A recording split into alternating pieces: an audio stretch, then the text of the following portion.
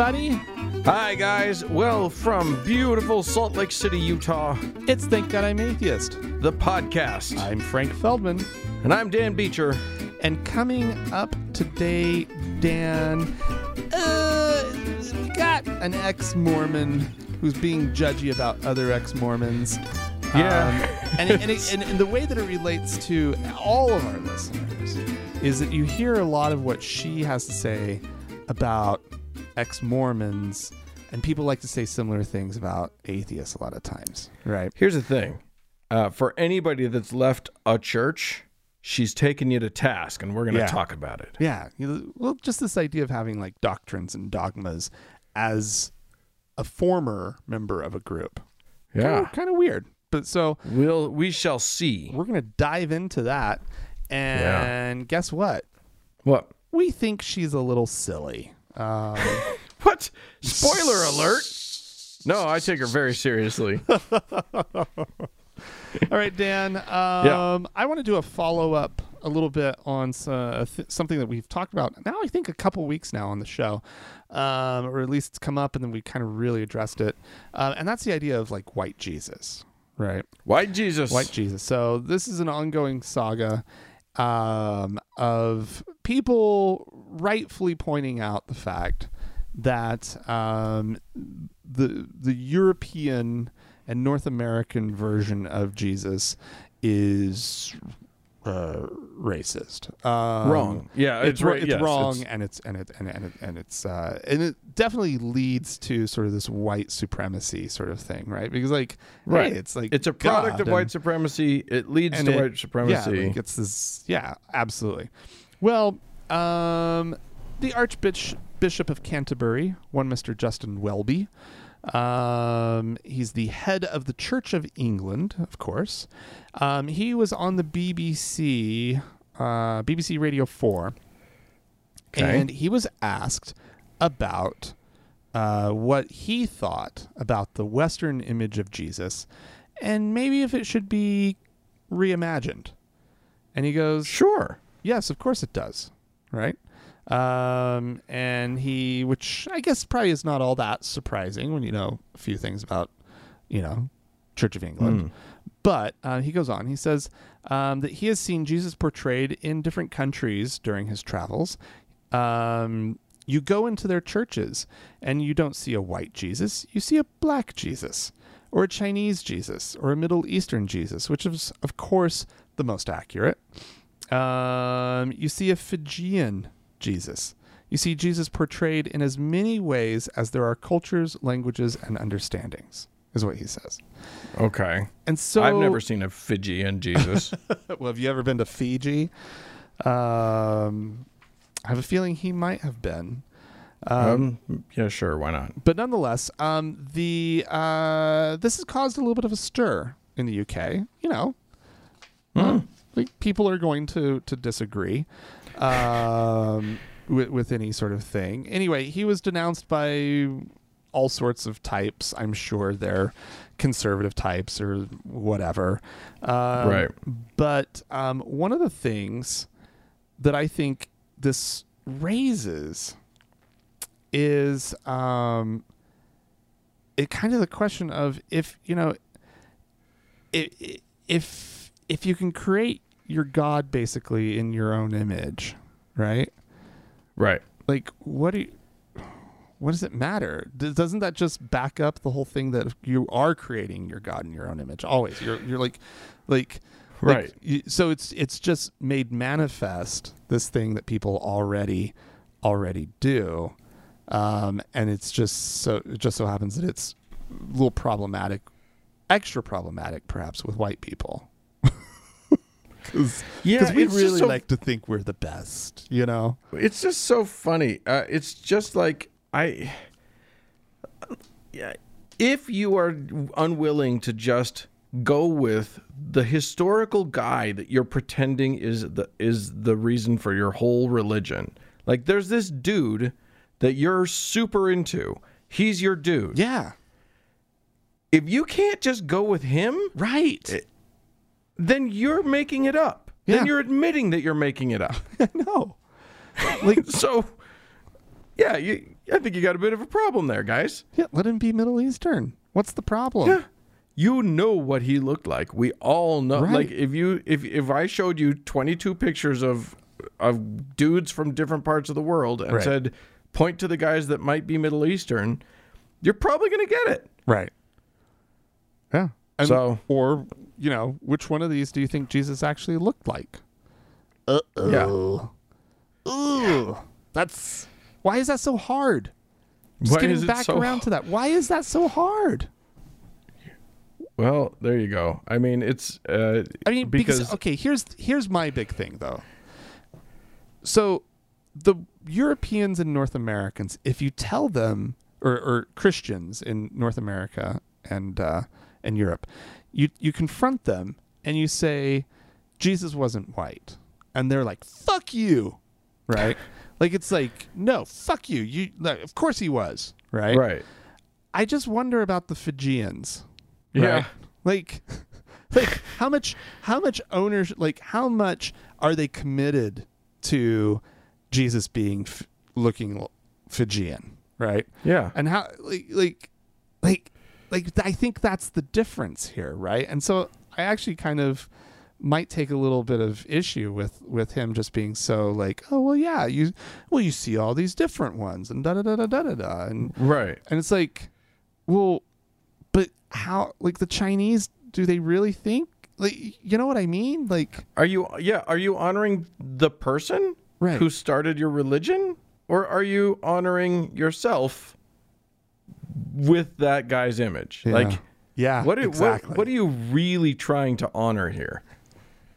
Your whiteness. Your whiteness. Yeah. Or your Fijianness. Those guys are so racist. The people in Fiji. I think that there's like this sort of maybe even cynical attempt by, the priest who comes to Fiji, right? The European priest, let's face it, missionary, who comes to Fiji and is like, I'm going to convert them, right? And he goes, it might be helpful, right? Totally. If this crucifix has somebody on it that looks like them. Although that could actually be kind of scary, to be honest. They probably should rethink that one. Yeah, some white dude's like, hey, look, we killed this guy. What do you think of that? He looks just like you.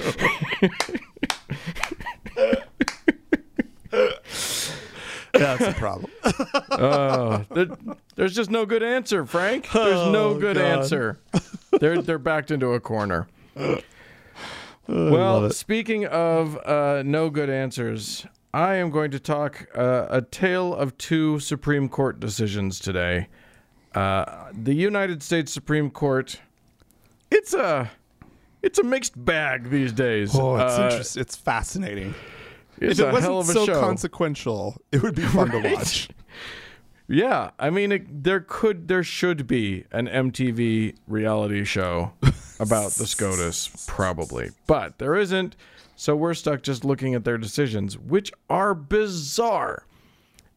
This last week, we had a couple of very strange decisions. One of them for our good, for at least for most atheists would say this is a good thing, which is that the Supreme Court struck down a Louisiana law that would have closed pretty much all but one of their abortion clinics in the state. Right. It was a 5-4 decision, and Chief Justice John Roberts was the one who normally votes conservative, but went over to but joined the more liberal justices in this thing. And basically, the law said that every abortion clinic had to have doctors with admitting rights in a local hospital. Right. Now, I don't even necessarily know 100% what that means, but it's a thing that they had to have, and the court said that's bullshit, and so abortions may continue apace. Well, it's not all peaches and cream coming out of the SCOTUS, however. We should be clear. Because this is the weirdest of all possible timelines, they are not, we may have gotten a good thing on the abortion thing, but then they also heard a case from Montana about a scholarship program that they instituted for kids who were going to school, primary and secondary school, K through 12. Yeah. That allowed them to basically they could, it's a voucher system. They're trying to give state money to scholarships for kids to go to private schools. Right. And this allowed them to use that money for religious schools. Right. Well, in this country, I don't know if you know this, Frank. This is a little known fact that we have what's called a constitution. And that constitution says things like, hey, we're going to keep religion and government separated, and the government's not going to fund religious things. Right.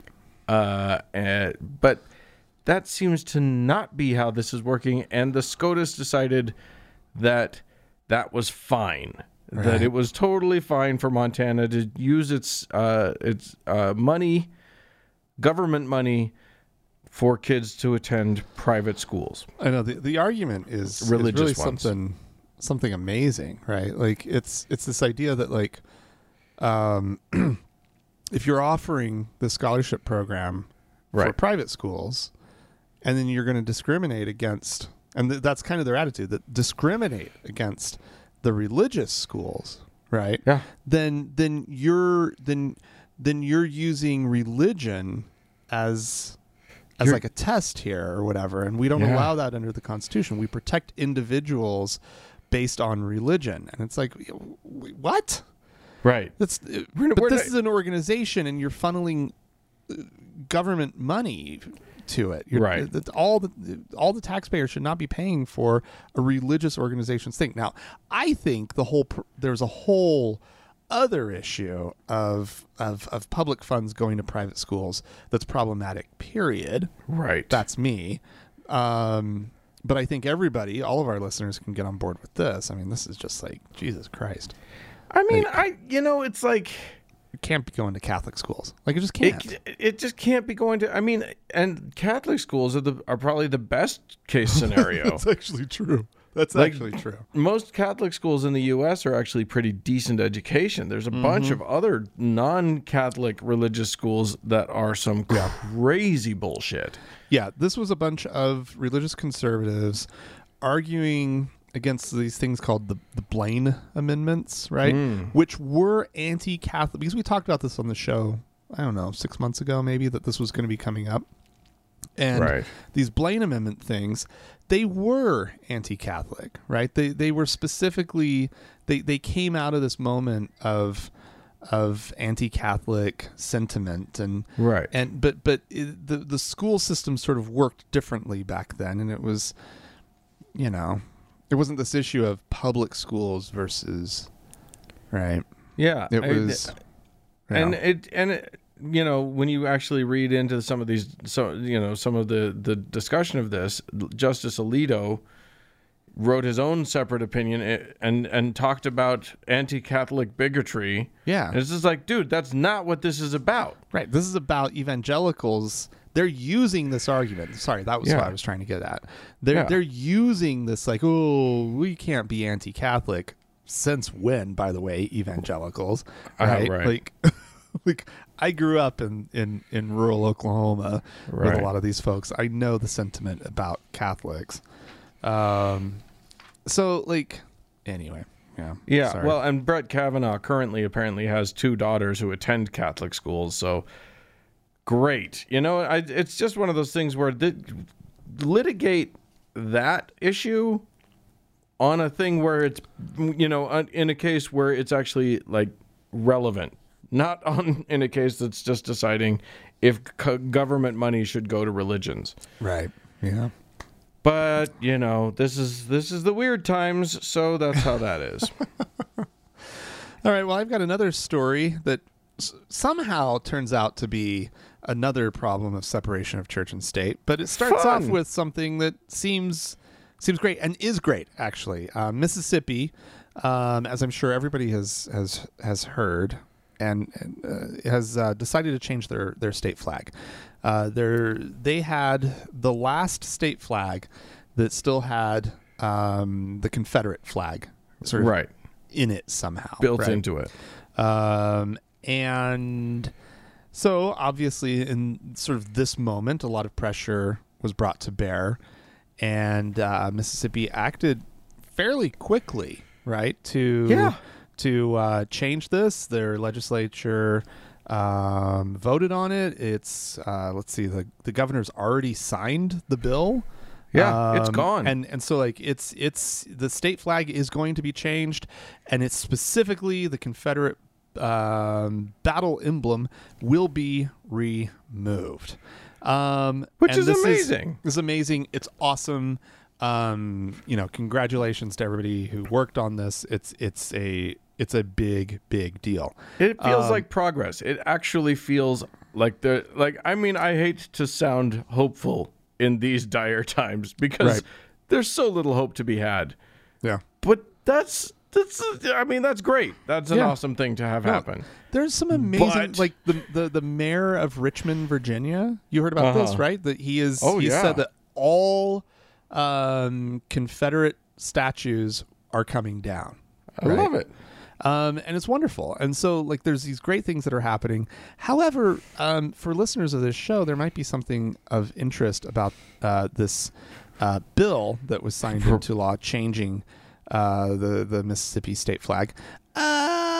Turns out it requires that the phrase "In God We Trust" be included on the new flag. Which, okay, if you know anything about vexillology, right? The study of flags. If you know anything, right? You don't put words on flags. It's the worst. So, like, I know everybody out there is like, I don't want "In God We Trust" on this flag, for, your atheist reasons, right? As an armchair, vexillologist, I have to say what I find most offensive is that they're putting words on the floor. Oh my God. Of course you would take that tack. Of course that would be your objection. No, I listened to the 99% Invisible episode as well, Frank. And somehow I remember the word vexillology too. Actually, I just like saying the word. It's a great word. It's an awesome word. I think, you're right. As a principle of design, fucking keep the words off of the flag. But also, fuck you guys. Fuck you. Well, it's nice. Sometimes you just got to switch the attention of your bigotry from one group to another. It's you just do a swing. You just do a pan left to a different group. Let those other ones have some breathing room for a little minute while you oppress somebody else. So anyway, it's so funny that as a group, non-religious people make up like a quarter of Americans. Yeah. And yet we're still pretty much a non-issue when anybody's ever doing anything out there in the world. Yeah, we're going to have our moment, there's some, here's my attitude about it. And it sucks. I hate driving around Utah and a third of the license plates now all saying "God We Trust." Right. I fucking hate it. But sometimes there's bigger fish to fry. Yeah. Right. And right now there's some pretty fucking big fish. And, absolutely. And so like, I'm not going to say this is, part of it's progress and part of it's not, like it just fucking sucks. Yeah. It's a shitty outcome from what should have just been awesome, right? Let's just move on, right? Right. And let's just have colors and symbols and stars and triangles and diamonds and exit, whatever you want, lions right? and tigers and bears. Just all like of it. Get some symbolism on there. Do whatever. Don't make it like keep it simple, right? And then they did this. I'm just pissed. I'm just really to give pissed. a little bit of background, I'm gonna do my story because it also takes place in Mississippi, and this story is about. Just to give you a bit of background about what they were up against in making this flag move, they may have had to include that just to get that flag out of there. It might be true. And the reason that I say that is because I'm going to tell the story of Scott Volland, who was bishop in the Loudness County church, the Heights. It's called the Heights Church. The Heights, okay. And this guy was a mucky muck there. Now here's the thing. He is a good guy. He's a white dude, but he has been fighting the good fight for anti-racism. Mm-hmm. He's been working hard. He's been joining the Black Lives Matter movement. He's been outspoken about it, and he got fired because apparently his decision that maybe a Christian who believes in the words of Christ should probably feel should have their sensibilities a bit shook up when their culture is fucking over an entire group of people. Right. But the rest of the white Christians were not having it, and so the Heights, as a church, has summarily dismissed him from his duties. Good God. Specifically because because of his activism on this point. Which is shocking to me. I don't know. Why is it shocking? It shouldn't be shocking. We're talking about Mississippi. It should be very obvious to me that, when somebody actually wants to fight for the right thing, fight for, justice and equality and good, fight against the maltreatment of fellow humans. Right. It shouldn't shock me that the rest of the group will go, no, we like the racist version. Get out of here. We don't want that. We don't want you around. We don't like your ways. Golly. So he's going to start his own church, which I suppose will be better than the Heights. It'll be called the Bridge. The Bridge. The Bridge. Great. Where do they come up with these douchey names? Right. Like the Heights, the Bridge. It's like they're naming like condominium projects, right? Right. Like, Fox Hollow. Golly Dan. Yeah. I've got a little bit of a downer of a story. This has to do with the Department of Housing and Urban Development. HUD. Right? HUD. They have a new rule that they're proposing that would allow homeless shelters to deny transgender people access to single-sex shelters. If when it's of their the single-sex shelter of their gender identity. Right. So a trans woman could not go to the woman's shelter. Exactly. Right. She would have to go to the men's shelter. Which we'll get to all of that highly problematic stuff here, right? Yeah. So this is something that the Trump administration has been pushing for, obviously, right. In their effort to be awful.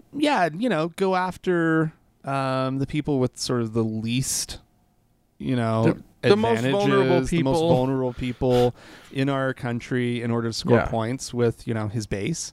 That thing that he's doing. Yeah, right. It's such a cute thing that he does. It's really cool that he's doing this for the fucking bigots in the religious right. Right. So anyway, HUD said in an announcement that the proposed regulation would ensure that shelters, I don't know how this works, must not discriminate based on sexual orientation or transgender status, adding that the changes better accommodate the religious beliefs of shelter providers. There's the issue right there. So this is all about religiously run or shelters run by religious groups being able to say, they don't want transgender people in their place. Because effectively, here's the deal. If a transgender woman who is being denied access to a shelter where she's going to be safest, i.e. the Right. women's shelter, Right. she would be instead referred to a shelter that accommodates men. And this is where they face, these women face abuse and assault. Yep. And quite honestly, And get murdered. Yeah. Frequently. Yeah. This is bad shit. This is really, really bad. And transgender women who find themselves in a homeless situation are quite often teenagers. Yeah. So this is really wretched shit. It's literally Like, it's literally if you could take whatever the opposite of what people claim Jesus's message is, Yeah. if you could make the most evil version of that, that's what all of these religious shelters are shooting for. Yeah, I know. Like literally their own. That's your guy. Yeah. Who said, take the weak and the those in need and take care of them. Yeah. But I'm uncomfortable. That lady used to have a penis or whatever, right. And then it's just like they throw human beings out into the street. Well, and apparently the rules are the rule would be written, or the rule as proposed is written so broadly that potentially women who might be mistaken as transgender could also be denied. Yeah. Right. Because how are they going to check? Exactly. Like what? Yeah. They're not allowed. They can't just reach down there or whatever. There's no way to check it. It's just if somebody at the shelter eyeballs you and they don't like the look of you, you're out. Yeah. You're not taking good care, ladies, you bastards. All right. Well, I'm going to end us on I find it a fun note. Do you remember a few weeks ago I talked about an American-based, or maybe it's British-based, a group that has an international coalition called God TV. Okay. And how? Yeah. This is the thing in Israel, right? Yeah. Well, they had finally gotten a TV channel, a cable channel in Hebrew in Israel. So they were. Oh, so it's a larger organization. I thought it was just a channel that opened in Israel. No. This is an international. Yeah, they got channels all over the world. Okay. And they were stoked about it. But then they got in some hot water because, and really they should have known this, but the Israeli government issued them the license to broadcast. Yeah. With the understanding that they wouldn't try to indoctrinate Israeli people into Christianity. Well, right. Guess what? That's all they were trying to do. That was their entire goal. They said that their goal was just to have some programming for the Christians of Israel, but no. Their whole thing, and they said it out loud on their fundraise, when they were trying to raise funds to get this thing off the ground, because of course they'll just ask their people to get, rather than raising money for a business, the way businesses raise money, they're like, hey, give us free money, and their people did. But their whole thing was their entire pitch was nobody's ever been able to preach Jesus to these Jews in their own language on cable TV or whatever. So the warning signs were there. Let's just put it that way. Well, Israeli authorities have ruled that no, you can't do that, and they have been shut down. Nice. So that's kind of funny. They are no longer allowed to broadcast. They are allowed, however, to resubmit for their. Here's the thing. It's part of the deal is.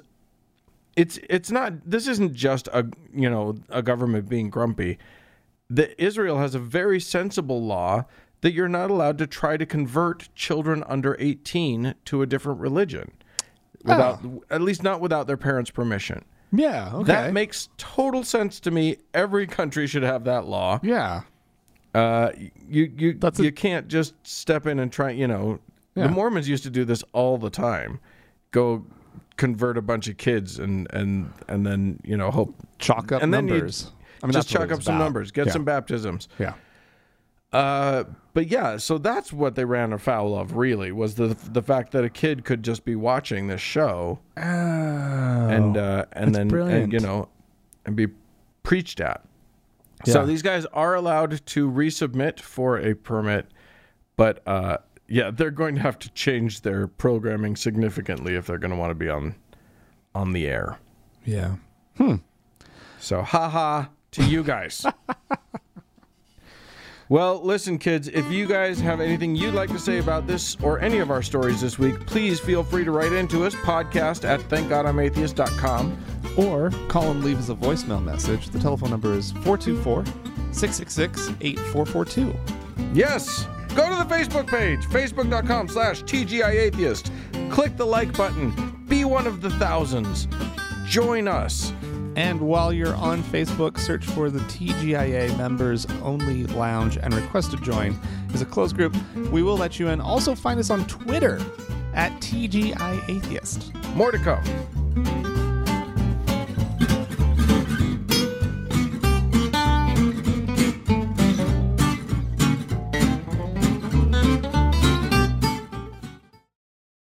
Hey, Dan. Hey. We played him last week, and boy, we needed more. We just had to go back for seconds. Scott Lively. I love him. Boy, he's got a good head handsome bearded man. Is he? I was gonna say he has a good head on his shoulders, but he's fur on that head. He's the crackpot for all of you who don't remember his name and what he's famous for. He's the one who was behind Uganda's Kill the Gays bill that criminalized homosexuality and even led to death penalty in some cases. Yeah. So he now is he's lending his considerable gravitas and his voice to the issue of whether or not we should be wearing masks. Yeah, for you international listeners, just so that you know, that's apparently a political football here in these United States. Whether or not you should wear a mask to prevent you and others from getting the global pandemic that's going around, that's a hot potato. Yeah. So here's Lively chiming in. These things must be balanced against the disastrous consequences of surrendering personal liberty to overreaching government, especially regarding face masks, which are in some ways worse than police-enforced lockdowns because they represent a literal, quote, in-your-face exercise of statist power like Islamic head coverings for women or the Nazi yellow star for Jews. Unnecessary public mask wearing, as opposed to reasonable usage, is no less a statement of psychological submission to higher authority than a dog collar. In the greater scheme of things, I believe liberty is more important than security if one is forced to choose between those two. Those who don't believe that are ripe for the mark of the beast, which is what this entire season of chaos is really about, in my view. But personally, I would rather die or be maimed from COVID-19 or be beheaded by a mob of anarchists and Islamists than become a safe slave in a global totalitarian government. I want to know how we can help him in his goal to get decapitated. I want to be supportive. He would rather be killed. He would rather die than wear a mask to help save other people's lives. I want to support him in that venture. He does. Oh God! It does seem like what's the nicest way of saying this. The world would be better without him. Right? Like, oh my God. like this, I don't know how this thinking could even work. Like, he's such a piece of shit. How is it? Like, he is comparing the wearing of masks to, like, we know what it's for. Right. It's literally, there's a virus in some people, and we're trying to keep it from going from their mouth into another mouth. Yeah. We know exactly what it's for. How could he, like, when he made the jump to Nazis forcing people to wear stars, I just, like, I think my head exploded, and I might have diarrhea now. I don't, like, what are you doing? I know. I like, it's a courtesy. It is literally a courtesy, because every time you're wearing it, you're not protecting yourself. You're literally doing an altruistic act. You are engaged. You're being a good member of society every time you wear a mask, because you're not receiving protection. You are protecting others from the fact that you may not know that you're a carrier of it. That's it. That's it, you fucking idiot. My mask protects you. Your mask protects me. Yeah. And it's your easy. Unwillingness to wear it doesn't make you a warrior for Jesus. It makes you a fucking asshole. Yeah. Pure and simple. That's it. Oh my God. This narrative, I actually literally can't believe anyone has bought it. Even the most conservative, crazed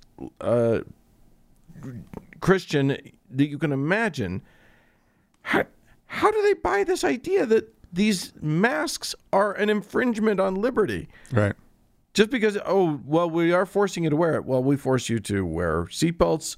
We force you to pass, submit your car to things before you drive it. It's a matter of keeping other people safe. Yeah. Yep. Oh my God. Okay. Yeah. What if a surgeon was like, you know what? This is like a dog collar. Right? This is leading down the road toward the mark of the beast. So I don't know. I'm not going to wear the gloves either. Fuck it. Yeah. Jesus Christ. Oh, boy. All right. Well, we've had some folks write into us. And call in. So let's see. Gene wrote into us to say, hey, Frank and Dan, your last episode reminded me that Jesus has indeed come in more than one color. Oh? Transparent. What? The story of invisible Jesus is part of the Jehovah's Witnesses' buried history. Basically, the founder of the J-Dubs, Charles Taze Russell, broke off from the Seventh-day Adventists, where he was studying under a man named Jonas Wendell. In the 1860s, Wendell made a prophecy that Jesus would return in 1873. When 73 came and went, and Jesus definitely did not come, he moved the return to 1874. Then, when Jesus clearly didn't come in 74, he claimed Jesus had come, but was invisible. Russell took this all in and went on to found the J-Dubs.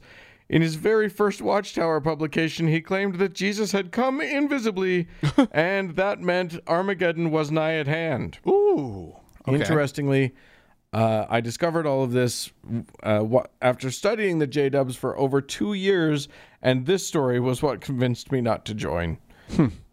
Stay healthy and keep up the great work. Thanks, Gene. Yeah. That is some nuttiness. Yes. See through Jesus. Yeah, clear.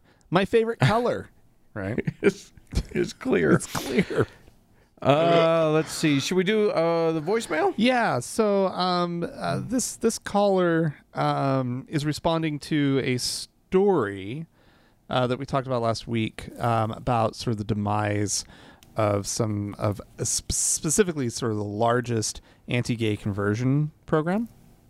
And I believe that's what he's responding to. And because one of the things that we were talking about is how these programs will sometimes they'll be like, oh, well, a real man rides a motorcycle. A real man plays team sports. A real man, right? And so it's like, you're like, oh, okay, well, I got to get my leather chaps on. That's not gay, right? And and so anyway, he's responding to that. Hey, Frank and Dan. This is Cody from the Richfield area in Utah.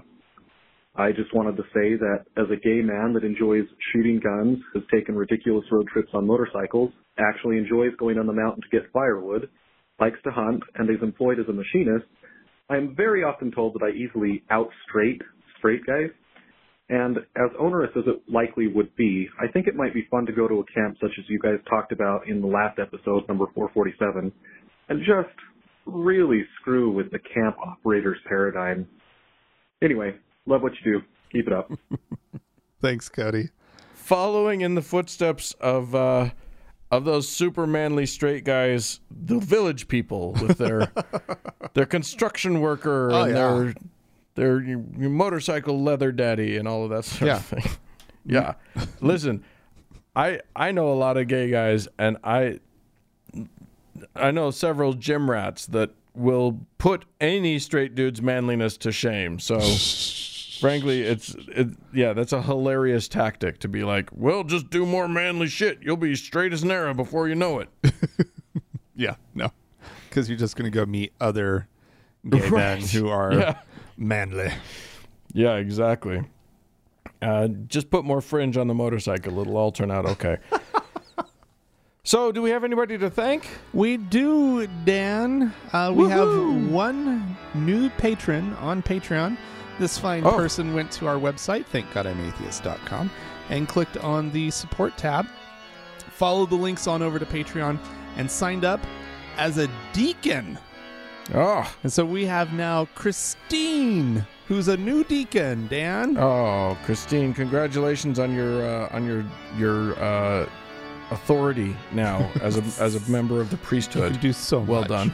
So much as a deacon.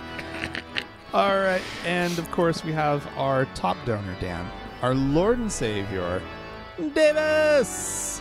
Oh, listen, kids, if you want to do this, I heavily encourage it, and I think Davis can attest to the blessings that come. So many. When you decide to be a donor to this podcast of ours. It's free to you, but it doesn't have to be. You can pay us some money. So yeah, go to thankgodimatheist.com and give a little bit, or give till it hurts, whatever you want, and you'll be one of our favorite people too. Thanks, guys.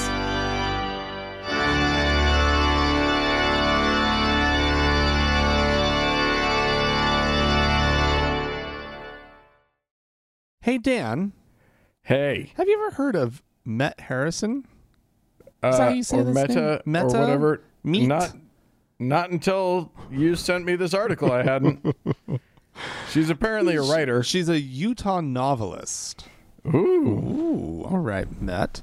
Until very recently, she was apparently an active member of the Church of Jesus Christ of Latter-day Saints, commonly known as Mormons.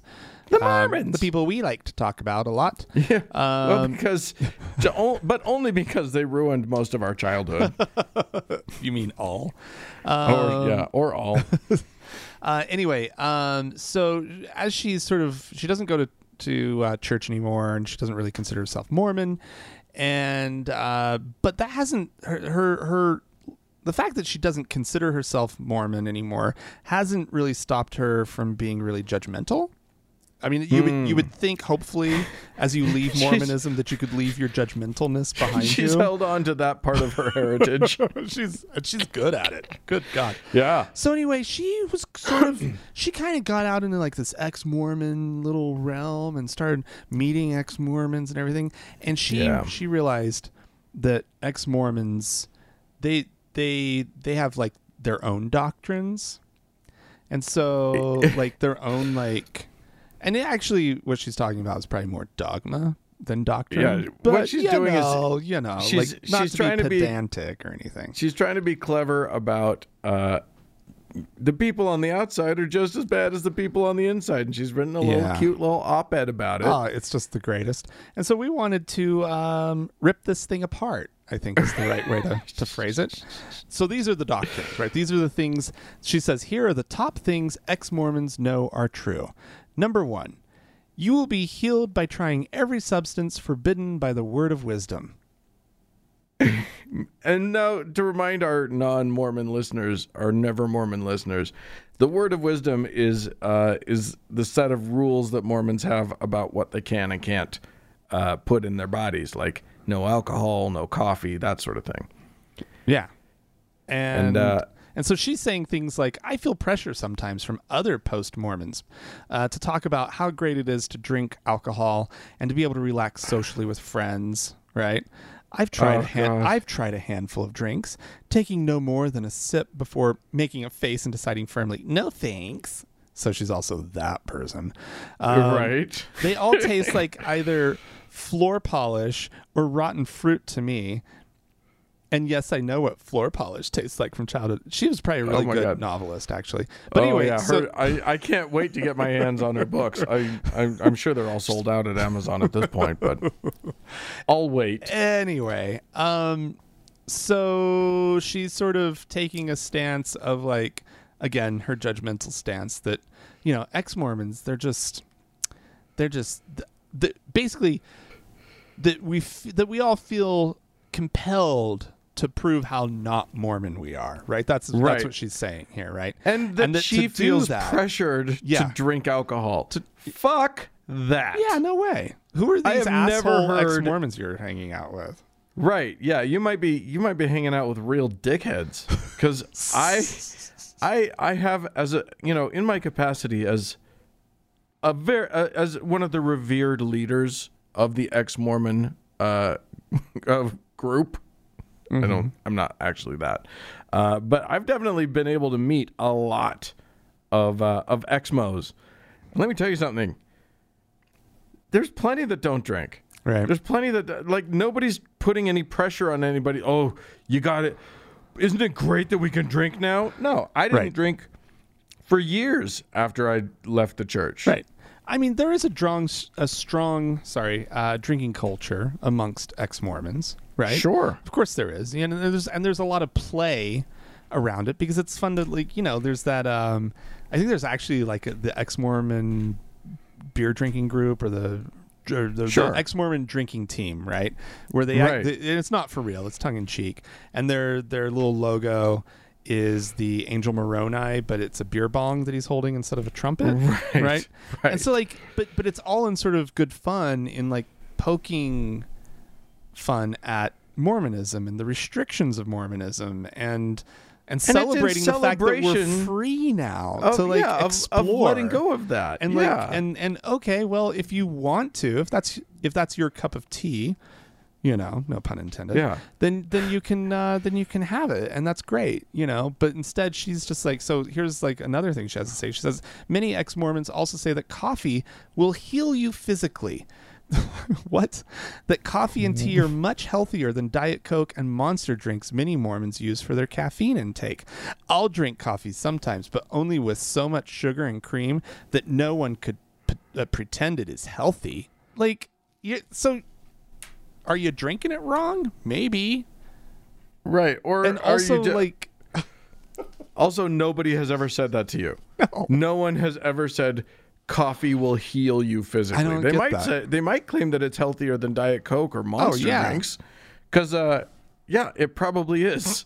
Yeah. But I don't think anybody's gonna, I mean, you know, here's the truth. There are plenty of ex-Mormons, plenty of Mormons who like develop a 64 ounces of Diet Coke a day habit or whatever. Yeah. So, maybe quitting that might heal you physically a little bit. And if coffee can be the sort of bridge to you letting go of gallons of nasty, you know, aspartame-laden soda, maybe that's going to be helpful. Yeah. But nobody's claiming that coffee will heal. Shut up.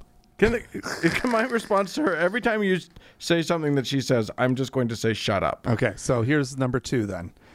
Okay. Your sex life will improve, and you will feel better about your body. Oh, shut up. And then she's like, from other post-Mormons, I hear a lot of versions of the following. Alcohol and or drugs will aid your sex life. Tank tops will make you feel better about your body. There's nothing wrong with pornography, and it may be good for you. Okay. What? I'm going to stop you right there because, listen, no one has said, I mean, look, people might have said, hey, I tried this drug, I tried Molly and I liked what it did for my sex life. But no one's going, look, you ain't had sex until you've had drunk sex. No, like nobody's saying that. And also, like, the fact that you may have heard someone say, I appreciate the fact that I'm allowed to wear tank tops now. Yeah. Does not equate to tank tops will make you feel better about your body. That's a different thing. That's you more are of a you process. are mischaracterizing what you heard, my friend. And also, porn. No, nobody's claiming that it's. I mean, maybe people are claiming that it's good for you, but at very least, all they're trying to do is celebrate the fact that they no longer believe the stupid lie that it's this poisonous thing that's going to kill you. Right. She says, I'm a little cautious about adding pornography to my sex life. Some sexy... Really? Yeah, some sexy scenes...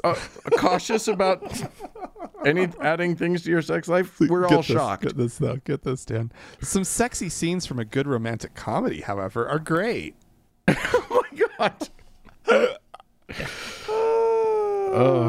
Look, I would never claim that bad things cannot come from porn. There are plenty of things that can go wrong with porn viewing, but come on, if you're watching some rom-com and getting hot and bothered, I mean, look, Mormons are famously vanilla. An ex-Mormon is probably going to be pretty vanilla for a while, a good long while, but all of this, and this is the whole problem that I have. I know we're only partway through these, but my whole problem with her thing is she's a neophyte in a group. Yeah. She's new. Yeah.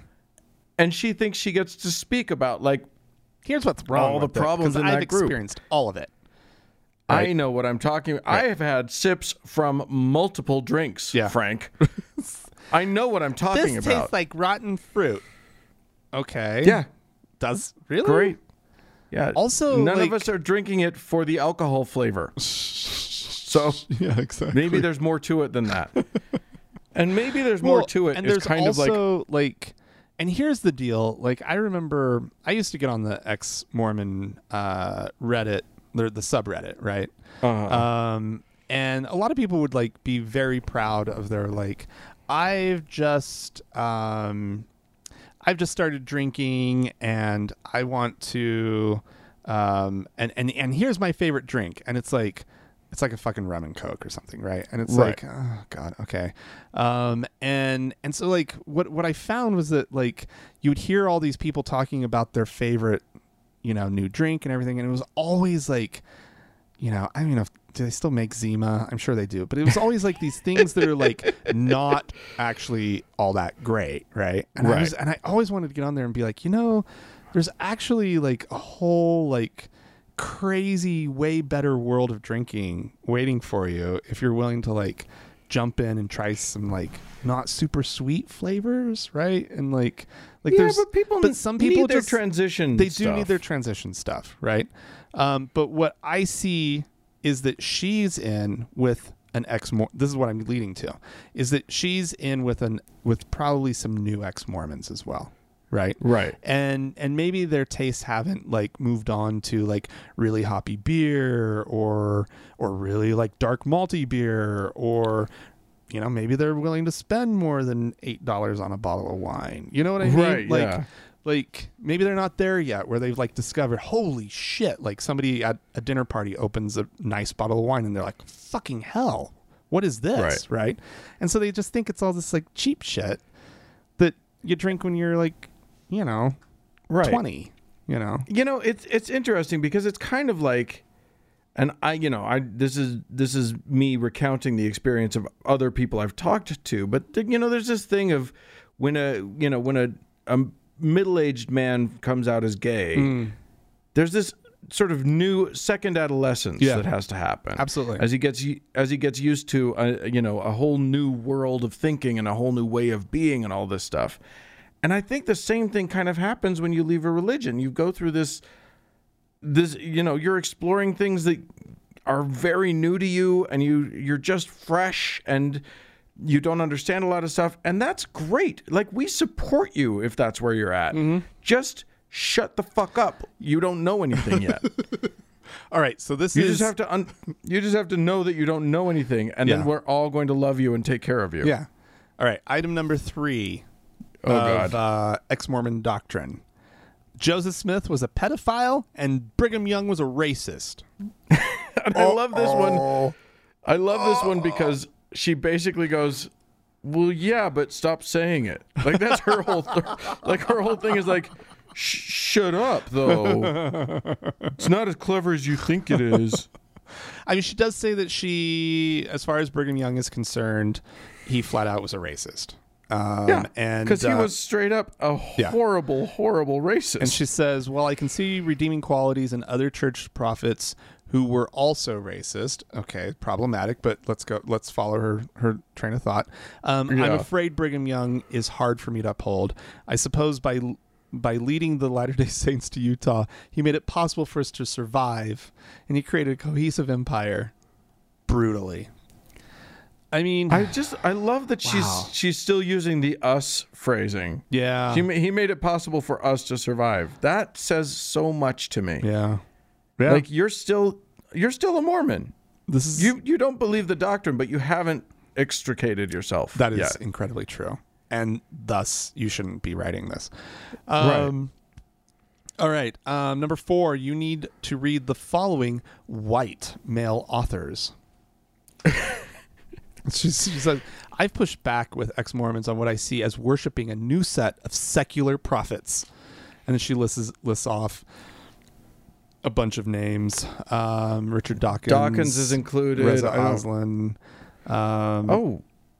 Daniel. Right. Kind of, which is hilarious because Reza Aslan is Iranian. He's like, you started your thing with white male authors, and then you give us non-white male authors. Like, okay. Her big beef here is she goes, she has like this, she's saying that this group of new secular prophets are largely male. Sometimes there's an exception for Brene Brown, she says. Oh my God. I mean, okay, you know what? I'll go with her on this one. I would love to see more non-white female or non-male writers and enter the mix in terms in the sort of more voices welcome, right? More voices is great. Yeah. But also, you do kind of need to read the literature, like before you're part on it. Yeah, exactly. You're part of a new thing. You should probably do some of the reading. Yeah. All right. And I'm sorry. Richard Dawkins, Bart Ehrman, like, these are guys that you probably, nobody's saying you need to believe them, but do the reading. Yep. All right. Item number 5, Dan. Uh-oh. Science is the way to all truth. Oh, she's got us there. We do kind of like our science. Oh, she says, I've tried to point out that I'm not interested in making science my new god, because science is a patriarchal structure that isn't different from Mormonism, from my perspective. Science isn't different from Mormonism? She says really? It's a patriarchal structure. Okay. There might be a lot of men. There are a lot of men in science. I can get behind that. Like, there are definitely, like, that. There's valid criticism there. But to say that she's saying that science is a patriarchal structure, not that it suffers from a patriarchal structure. Right. Yeah, which exactly. would be more apt in your critique of maybe of how many women are in science, right?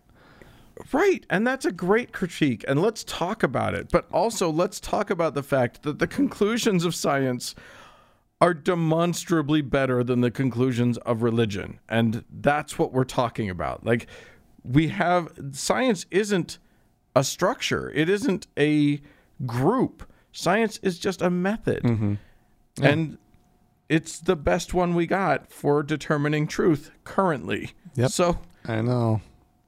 So yeah, no, nobody's asking you to make it your God, lady, but they kind of are asking you to pay a little bit more deference to it than, you know, the people who actually believe in magic daddies who live in the sky. Yeah. And so she says, nonetheless, if there's one thing that I love about leaving the patriarchal black and white structure of the LDS Church, it's that I don't have to profess my belief in any given set of doctrines, even if I find most of the people around me do. Okay. Well, I'm not in that kind of social club now, so I suppose I will continue being a thorn in the side of every group I'm in. Yeah, she definitely sounds like she's a peach. Oh no, just a real fun person at parties, I'm sure. Ah, God, what's wrong with her? Anyway, well, you know, okay. She's going through a process, Dan. Maybe we should just give her... going through some stuff. And she's a writer, and she clearly had enough of a connection to like, and so she got the opportunity to write something like this. And okay, cool, I guess, whatever. But you know what I'm going to say? Here's where I want to come in on this. Welcome. Congratulations. You figured out that you were raised in a cult and that it's not useful to you. I'm glad that has happened for you. Right. And I'm glad that you're here. And I know that you're going through a process and you need to feel like you know some shit. Right. But so does everyone fucking else around you. Right. Right. Especially in the ex-Mormon community. Everybody's going through a process. Everybody's trying to find their way out and trying to find a new identity and trying to find their relationship with the things that they were prohibited from ever participating in. Right? Yeah. Like they want to go see what it's all about. And you did, and it wasn't for you. Fine. But guess what? In 3 years, when you're knocking back like 5 or 6 drinks at a party, like, guess what? Welcome. It's a process. It's not instantaneous. Just because you don't like your first sip of alcohol, you might try it again, and you might like the next drink you try. Right? Yeah. And guess what? Yeah, you try taking 4 or 5 sips and see what happens then, because that's when the alcohol part is what comes in. Exactly. And it doesn't come from that one sip. Right. Nobody's going after it for the taste. Right. And you might smoke a joint someday. Yeah. Right? Yeah. Or you might probably an edible. You're gonna go that way. And you know, you're going to find that coffee's actually really fucking good. Yeah. It's a little bitter for a Mormon palate. I'll give you that, right? Yeah. You'll need to transition in. You, right? Start with mochas. Do a mocha. It's a good transition drink. But yes, I here's the thing. I was a pain in the ass when I first left religion. Of course, I was in my 20s, so they're all pains in the ass. All 21-year-olds are pains in the ass. But I get it. We're all, we're all sort of in our process. So I'm going to cut her a little bit of slack. She shouldn't have published this thing, and I hope that in 5 years she's horribly embarrassed by it. Yeah, I'm sure she will be. But there you go. I just jumped onto her webpage, and she wrote a book called The Monster in Me. Maybe you need to sort of get in touch with that monster in you before you start judging other people's monsters. That's all I'm saying. All right. Well, listen, folks, if you have anything you'd like to chime in about, please feel free to write to us, podcast@thankgodimatheist.com. Or you can call and leave us a voicemail message. The telephone number is 424-666-8442. Yeah, go to the Facebook page, facebook.com/TGIAtheist. Click the like button. And while you're there, search for the TGIA Members Only Lounge and request to join. It is a closed group. We will let you in. Also find us on Twitter @TGIAtheist. And speaking of Facebook, thanks so much to the moderators of the Members Only Lounge. And a big thanks goes out to the Red Rock Hot Club and to Gordon Johnston for the use of their music. And thanks to all of you for tuning in. We sure do appreciate you. Thanks, guys. Bye-bye.